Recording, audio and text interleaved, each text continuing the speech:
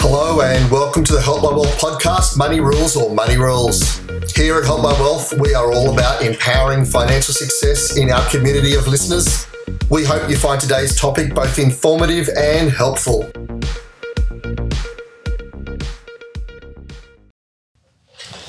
Welcome back to the Help My Wealth podcast. I'm your host, Stephen Logan, and today I have with me Hamish Ferguson and David Lennox. Thank you for coming. Thanks very much, Steve. You're welcome. Hamish has been a mortgage broker and a financial planner for 25 years now? No, 21 years. 21 years, right? And David, you're a chartered accountant for 30 years and a mortgage broker for 23 years, is that correct? That's right. You're making us sound old, Steve. I know, it does. Sorry. Hamish has been a mortgage broker for 1 year and David... Yeah, that's better.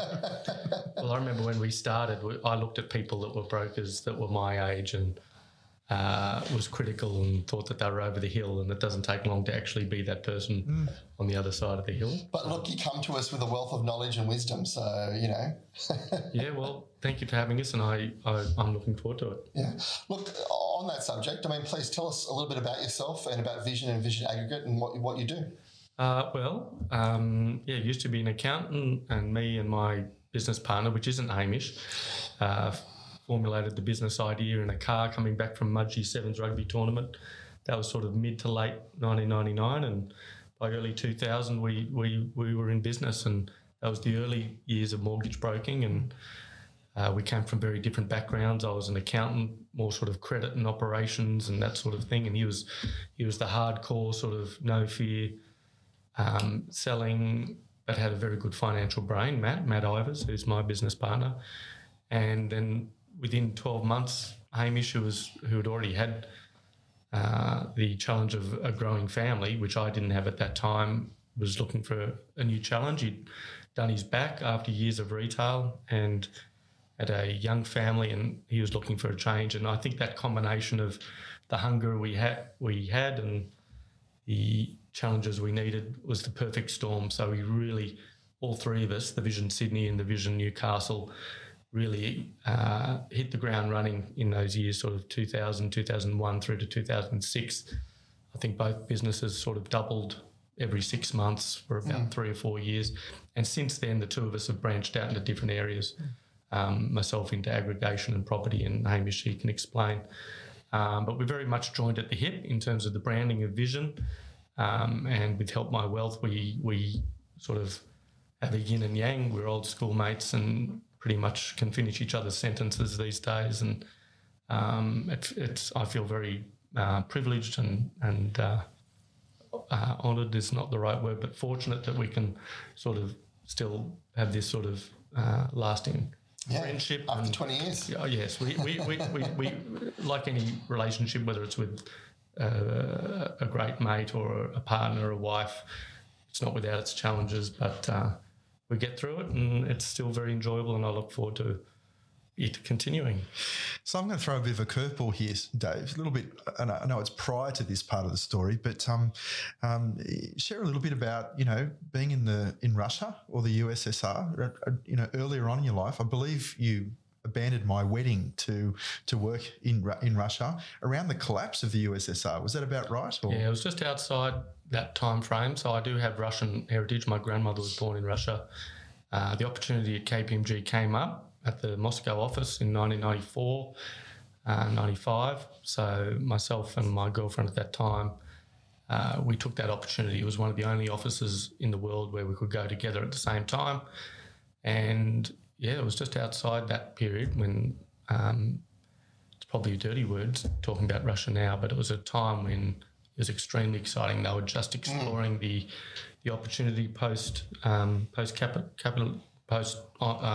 Curtain, and almost the rebuilding stage. Would you? Yeah. Totally. There was so much optimism, and the Russian people that so I was. Gorbachev still.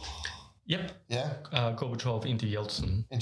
Well, mainly Yeltsin when I was there, and I'll never forget the day when I spoke to Hamish on his wedding day.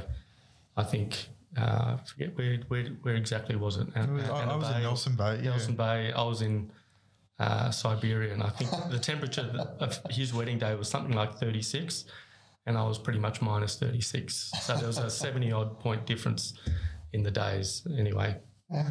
So listen, look, on that, what was your take-home message, to watch a community go from being, quite heavily watched, quite restricted. All of a sudden, they've got this hope for the future. They're not sure what's going to happen, but they believe it's better. I mean, it must have been an exciting time to be a part of. It was such an exciting time to be there because and dealing with the accountants in the Russian office was just outstanding. They were brilliant people. If I was to reflect one thing that they probably did, it's a very easy in hindsight, but they probably just tried too quickly. The rush with which everything happened, the privatising of all the major assets and the forming of the oligarchs and how much wealth went into small hands and that's probably how they'll reflect that things just happened so fast. But working with the Russian accountants and over in possibly Eastern Europe, but definitely Russia, accounting was a very female-dominated profession. And the males in the family were doctors and university lecturers and those sorts of things. Accounting and bookkeeping was seen as a very menial and female-orientated task. So most of the people in the office were young Russian university graduates and with a lot of hope. But what the dynamic was, and I say this to people, is they were suddenly receiving Western wages, working in US dollars. For a company like KPMG, they might have been on 40 or 50,000 US dollars a year, which if you added up their husband, their mother and their father and combined those three salaries and tripled them or times them by 5, the young 23-year-old girl was earning more than that. So that was a very unusual dynamic for Russia to be dealing with, that suddenly you had these 25-year-olds earning more than their university doctor, professor, father. So that would have been a challenging thing too. And look, you touched on it a little bit before, and I think for a lot of our listeners, especially those that are younger, wouldn't remember or even understand. But when you started Vision with Matt and then later with Hamish, that was during the time where the industry was being deregulated, the government was changing from big four banks to allowing other things to open up. Can you just explain what that was like at that time and why you sort of saw that as an industry that was worth getting involved in? Because I think people these days, we've got so many mortgage brokers and so many options. I don't think people realise what it was like prior to that in the 90s. Great question, Steve. So I think we've just ticked over the 70% of loans being written by mortgage brokers. And that's correct. And I think back when we're talking the early year 2000, we were in that 10% category. Yes. And already the dynamic in the US and the UK, they were at the 40% mark already. So it was always, and because it's a pro-choice, consumer-orientated industry, it was always going to follow that path in the Australian economic environment, because we're a very egalitarian, pro-choice type society, that we're always going to head down that path. So being involved from that 10% through to 20, 30, 40%. Once we hit that 40, 50% mark, which might have been, about 10 years ago, it became more sort of broker-to-broker competition. In the early 2000s, it felt like a no competition market. There weren't many brokers around. There was so much business. Getting people to move from direct lending relationships into third-party or into using a broker was really a no-brainer. People became time poor. There was more choice out there. I always use the analogy that if you go and talk to CBA, they'll talk about yellow paint. If you go and talk to ANZ, they'll talk about blue paint. If you go and talk to NAB, they'll talk about red paint. I don't know if I've mixed those up. But anyway, if you come to a mortgage broker, we've got all the different colour paints. Yes. We can talk about all of it, and we can talk about other things as well, not just paint. So we were the rainbow, were we? We were the original rainbow. The original rainbow. And I think that's important to note, because for a lot of people, they don't realise that, back before that, there wasn't a lot of choice. You had the big four banks or a few others, and whatever they were offering, that was it. So competition was quite small, wasn't it? That's right. And look, when we go back to the times when our parents got mortgages and our grandparents got mortgages, if they were lucky, they would turn up and talk to the bank manager, and it would be a student and headmaster style relationship, right? They would go and talk for an hour or two, and they might get a call 2 weeks later with some sort of broad offer. So it was a very, very nerve-wracking experience. Now, fast forward 20, 30 years to the current environment, it's like the shoe is on the other foot. It is consumer-driven, and it is who is lucky enough to get my business. Yes. So it hasn't taken that long for that dynamic to change, really. Yes. But it's become a very consumer, and whether or not that's gone too far one way, who knows? And maybe we're seeing a slight rebalancing of that with the slightly more difficult environment to get credit, that people can't just turn up anywhere and get what they want. It's a little bit harder, and that's when we come back into play a little bit more. Yes. Yes, and actually be able to answer. I mean, look, recently I had a friend of mine come and see Hamish. Actually, they had been talking. They've got a build coming up, and they'd been talking to another provider prior to that, and they were just sort of explaining that they didn't understand why use a mortgage broker. Do you know what I mean? And my comment in the end was, look, it's not my area, but I really suggest you have a talk. Just it's free. Have a chat, have a talk, and go from there. And it was fascinating him coming back going, I wish I'd done this years ago. I didn't know the questions I had to ask, let alone what the answers were. Do you know what I mean? Yeah. So by the time he finished talking to Hamish and talking to Liam and having that roundtable discussion, he felt more empowered. Now whether he ends up going with Hamish and Liam and goes in with another provider, it doesn't matter. The fact that he actually had that discussion, he left that situation going, I feel better about where I'm at and what I understand. And I think that's the power of mortgage brokers and of the ability that you guys have, like you said, not having to go to a blue or a red or a yellow paint to be able to choose, hang on, this is the client, what's the best product for them? Have you thought about these other questions? Have you even, thought about the questions, let alone the answers to these, and then bring that together to say, I think this product will actually suit what you're wanting to do really well. Yeah. Good point. Yeah. Well, look, today we want to have this our topical conversation. This is our podcast that we look at a certain topic. Hamish, what have you brought to us to the table today? Yeah, well, I'd really like to talk about just, I guess, that journey of what it means to, invest over the next couple of years, given all of the uncertainty we've had. We've just talked a little bit about, Russia and yes. what it was like 30 years ago. And, of course, that's gone full circle now in terms of that being very topical. Inflation, interest rates, things like that. And what do you do with all of that? So that's probably the thing I'd like to just discuss a little bit further. Okay, fantastic. And David, what would you like to discuss today? Oh, look. We're doing this in late December and people are sort of in the middle of their holiday period and they've had a fair bit of stress over the last 6 months in terms of 6-7 straight interest rate rises coming out of the holiday season, and how to sort of deal with the challenges ahead, whether rates go up or down. What do people do? I mean, everybody's paying a lot more than they were 12 months ago in terms of everything, their repayments, fuel, power. Yeah, totally. So building costs, how they cope with that, get on with their lives and try and build mechanisms to cope with that. Yeah. Well, look, Hamish, I'd like to start with your question and in regards to interest rates. I thought it would be interesting. I had someone talk to me recently about, in the media they hear everything about this, RBA, they're setting interest rates or prices. Now, they didn't really comprehend how that affects them personally in regards to their actual interest rates. Do you want to just explain to our listeners, in point form a little bit about what that means to somebody? Yeah, well, look, interest rates actually affect us quite a bit in a lot of different areas. So it's not just, the home loan rate that we pay that it impacts us on. So, for example, one of the things that all insurers have to do in Australia is when they collect your premiums, so whether it's car insurance or home insurance or whatever it happens to be, is they have to put some of that money away, right? And they have to put it into fairly conservative investments. Yes. So that it just means that if there's a mass claim on something, that they've got that money up their sleeve. So the interest rates in society actually affect what our premiums are. So the higher interest rates are, generally the more competitive the premium market is, because they're making more money on those premiums or those funds that they've put aside.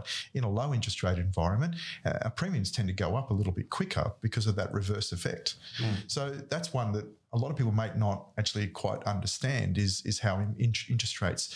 So it's quite often talked about in the marketplace that interest rates only affect homeowners. Yes, but it's not. I mean, no.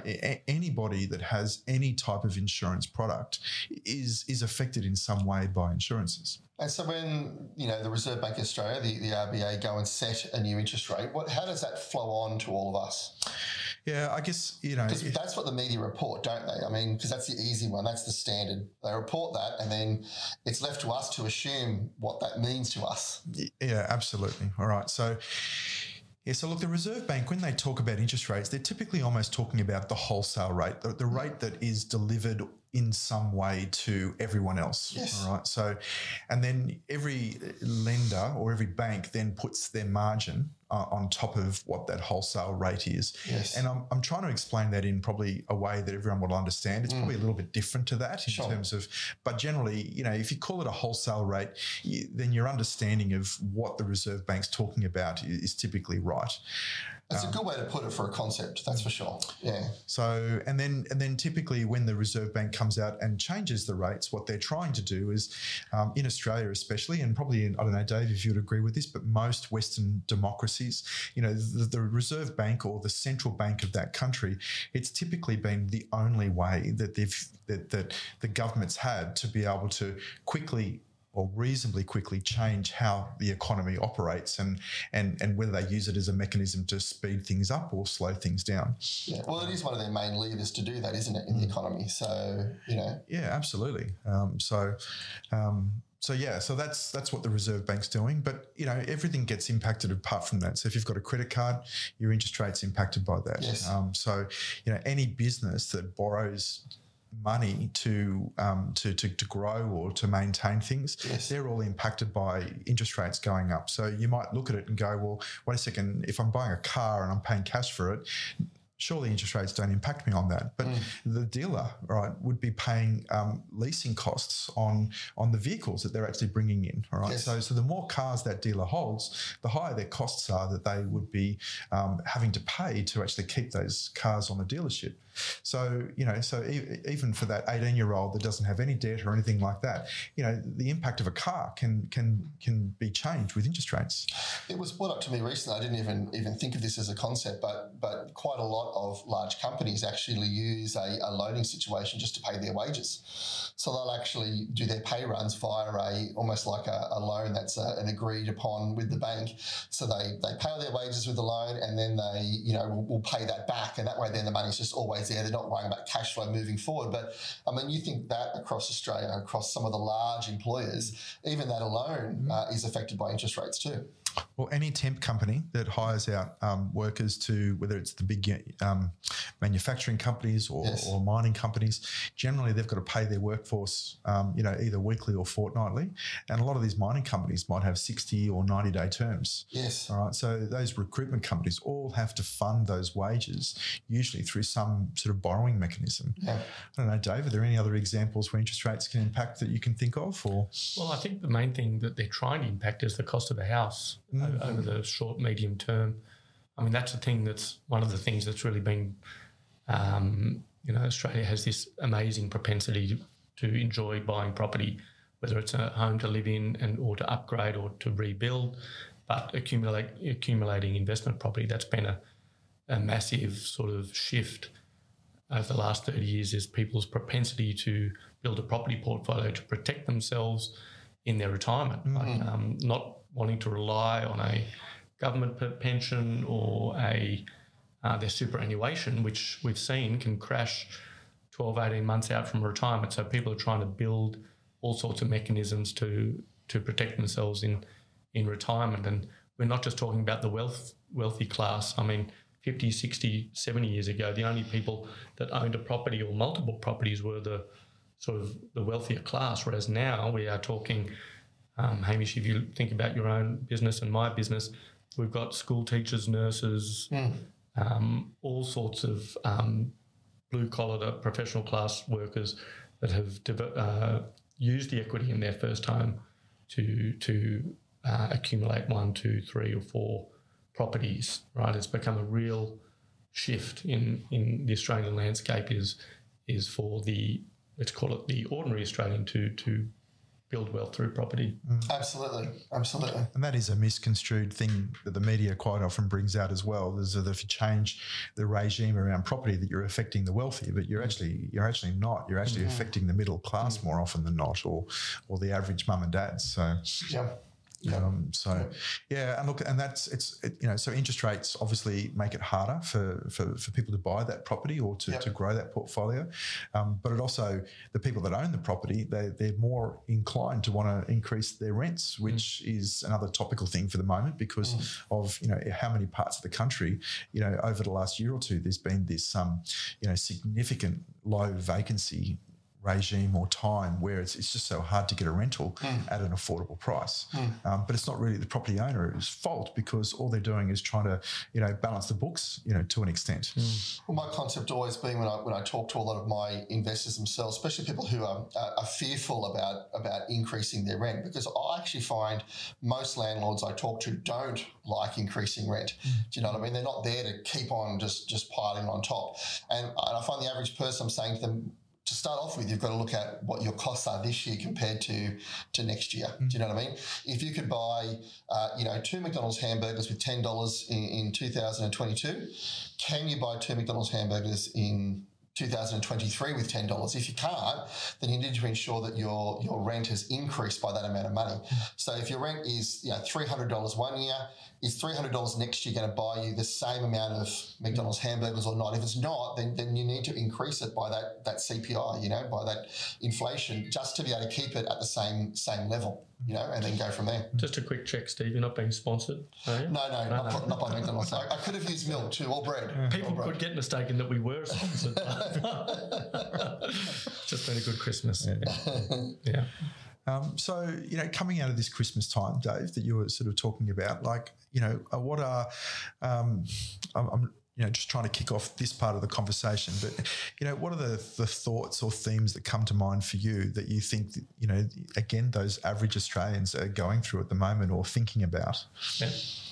Well, I try and settle people down by explaining that it's not an unusual environment, and that they're one of many, right? So, for a lot of people, I think of people that would have been first home buyers that we would have done transactions for back in, let's say, 2010, 2011, right? So those people might have been 30, 35, nearly turning 50, and this is their first ever rate rises, right? So, and it's just not one or two, it's 6 or 7, whatever the number is.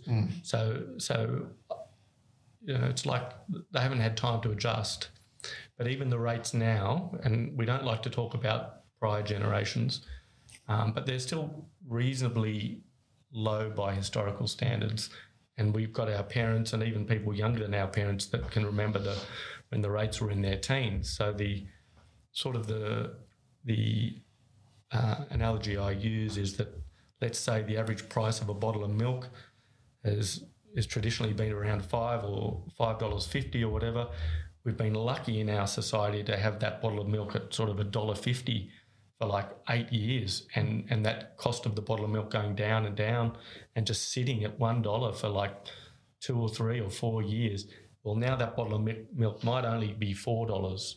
It's still 3 or 4 times what you were paying, but it's still, in historical standards, still a reasonably priced bottle of milk. Now, in terms of how do people cope with that, and I think most of our clients are reasonable people. They know they don't go into home ownership and mortgages with their eyes closed. They know that things like this might happen, and none of us really know what's going to happen to interest rates. But what we do know is that they might go up, and that we should be preparing ourselves for higher costs. And how do we do that, right?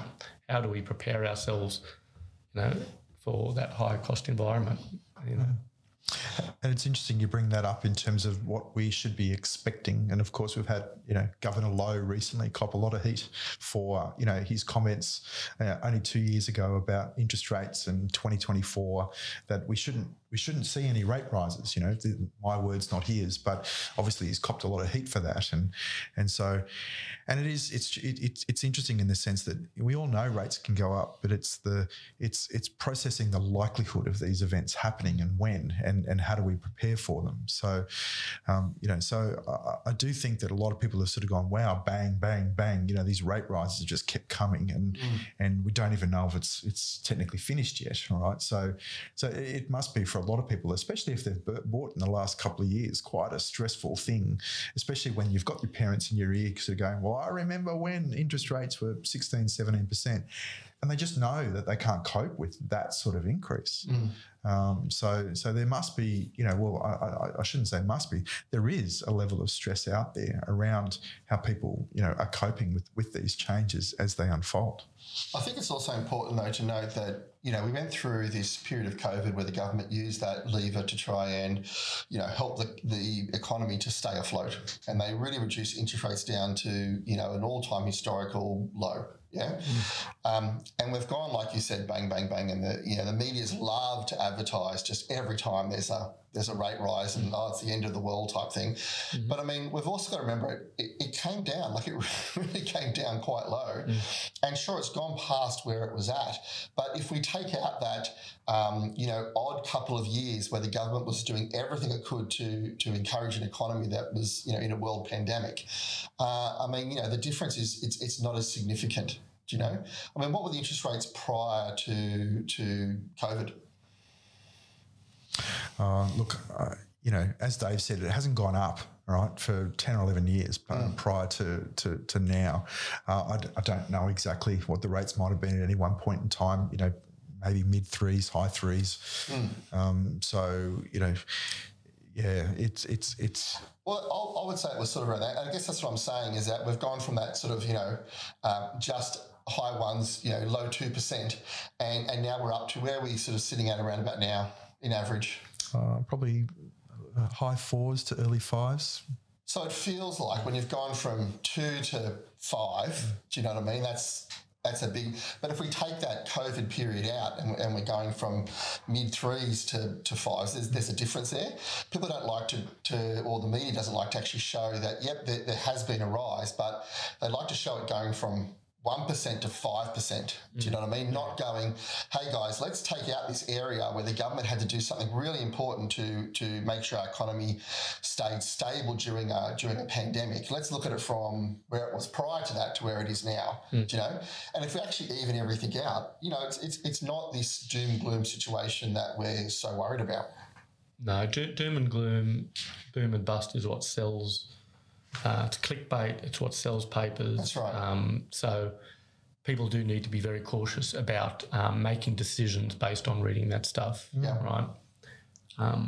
There's far more reasons to be calm and to plan how you're going to cope through these things rather than reacting. And the most aggressive form of reaction for us, or given that we're in this industry, is to sell something when they may not need to. Yes. Right? Yes. And I think, it is important to know that this isn't the only time the Reserve Bank had come out and alluded to the direction that they thought things were going to go. And it has become a more common strategy for the Reserve Bank to almost say, well, I don't really want to put rates out there up, so I'll scare everyone by saying rates might go up, or and obviously this is the reverse of that. So, I mean, in hindsight, if we go back to, early 2020, the world was a mess, they had to try and instill confidence in us being able to make everyday decisions. I mean, little things, going back and talking about, the savings level through 2020 was the highest it's been since the 70s. So people weren't wanting to spend money, all right? So because of this fear that, well, wait a second, we're all locked in our houses and we're all, we're experiencing something we've never experienced before. So, you can understand, them trying to come out and make comments that might give us a bit of confidence that we can sort of get on with life and do things and borrow money, which is, typically what sort of happened. So yeah, but it's still a reminder that a lot of our clients and a lot of the people that we're talking to, have gone from that 2 to 5 means that their repayments may have doubled. Yeah. All right. Yeah. And that might still be flowing through as repayments sort of change. So, and regardless of the reason, that hurts. It does. Yeah. So I guess my comment to both of you is, what are you saying to your clients at the moment in regards to these interest rate rises? What are their ways that people can actually feel more in control of what the products they have in regards to actually paying for those, if they feel that they aren't able to make the repayments? What are you sort of saying to people that are coming to you in that sort of feared state? You want to start off with that, Dave? Well, we stress test our clients in terms of where rates might head, and we do a budget and prepare them for rate rises and look at what happens to their budget. It's very simple. We have a very simple way of doing that so people can understand it. And there's all sorts of things they can do to help that situation. I mean, the ugly or the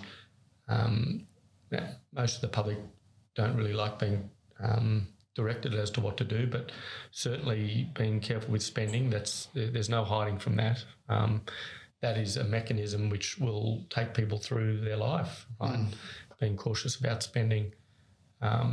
So that's one area we talk about in terms of, okay, if things do go up, what can shift? And that's just a bit confusing because, of course, the problem we had 2 years ago was that everyone was basically going, no, spend. And now we're saying, no, pull back. Well, people have a right to be very confused, especially with this inflation cycle, because on one hand they're being said, well, this is sort of overseas factors and all these global things, and then they're being told to tighten their belts, and people don't like being told to change, including me. So people are very confused as to what's creating this massive thing. Is it overseas? Is it here? Is it themselves?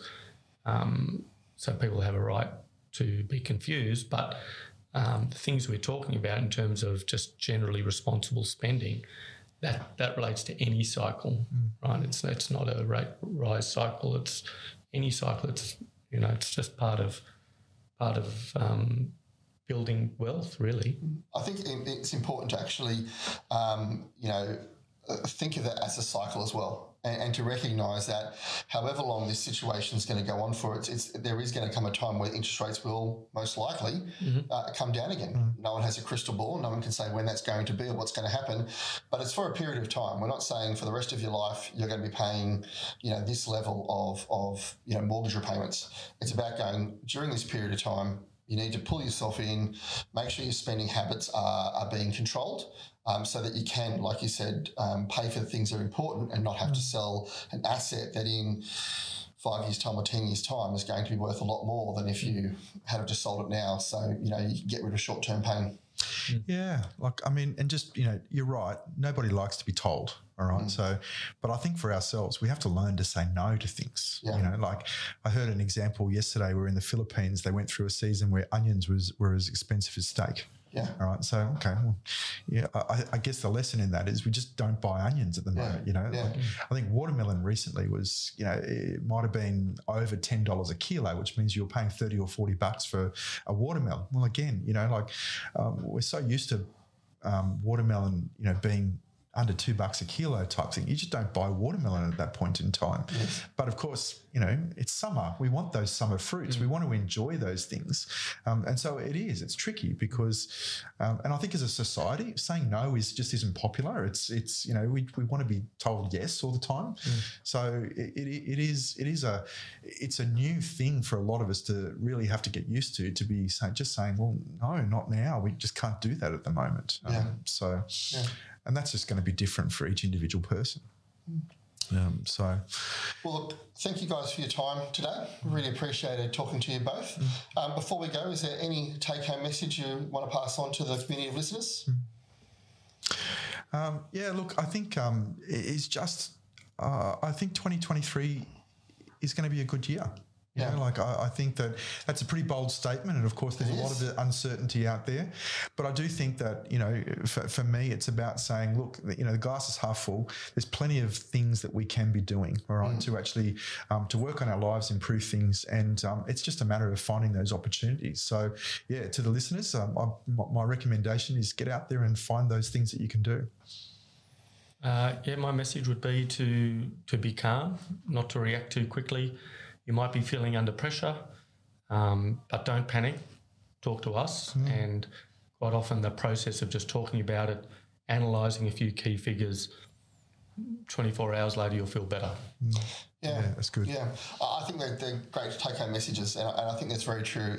Too often we let media, social media, the normal media, you know, take our emotions and flow with it, you know, and it feels... Let's face it, they go from one fear to the next. If it's not the war in, you know, Ukraine, it's the interest rate rise. If it's not that, it's, you know, a Jetstar jet that had to turn around 4 hours, you know, into the thing. They've got to find something, you know, to be able to talk about. So I think you're right. Stopping, talking to a professional, actually going, this is my problem. How, you know, can we together come up with a solution is a good way of going. Because I actually agree with you, Hamish. I think 2023 is going to be a good year. I think we've come out of quite a lot of hard times over the last few years with COVID, and then, you know, even sort of post-COVID, that whole just getting into stability. I really see that, you know, when I read a lot of things happening in different industries, it is going to be quite a buoyant year. So maybe we'll revisit this clip in 12 months' time and see if any of us are correct.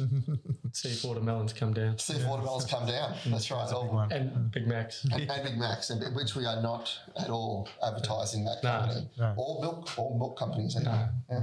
Yeah. All right. Well, look, thank you guys. I appreciate your time.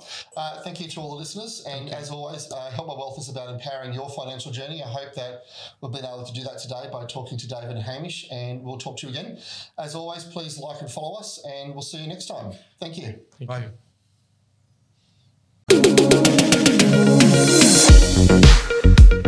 The information discussed by the Help My Wealth and the Money Rules podcast is for education and entertainment purposes only and is general in nature, and it is not advice.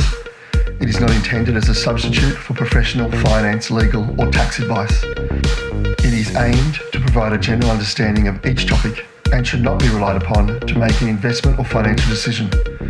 It is strongly suggested that you seek professional advice regarding your own individual circumstances before making a financial decision.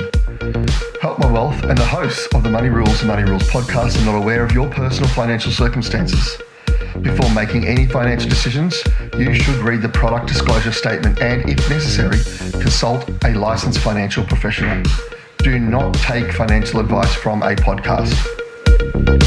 In the spirit of reconciliation, Help My Wealth and the Money Rules or Money Rules podcasts acknowledge the traditional custodians of country throughout Australia and their connections to land, sea and community. We pay our respects to past, present and emerging elders. We extend that respect to all Aboriginal and Torres Strait Islander people today.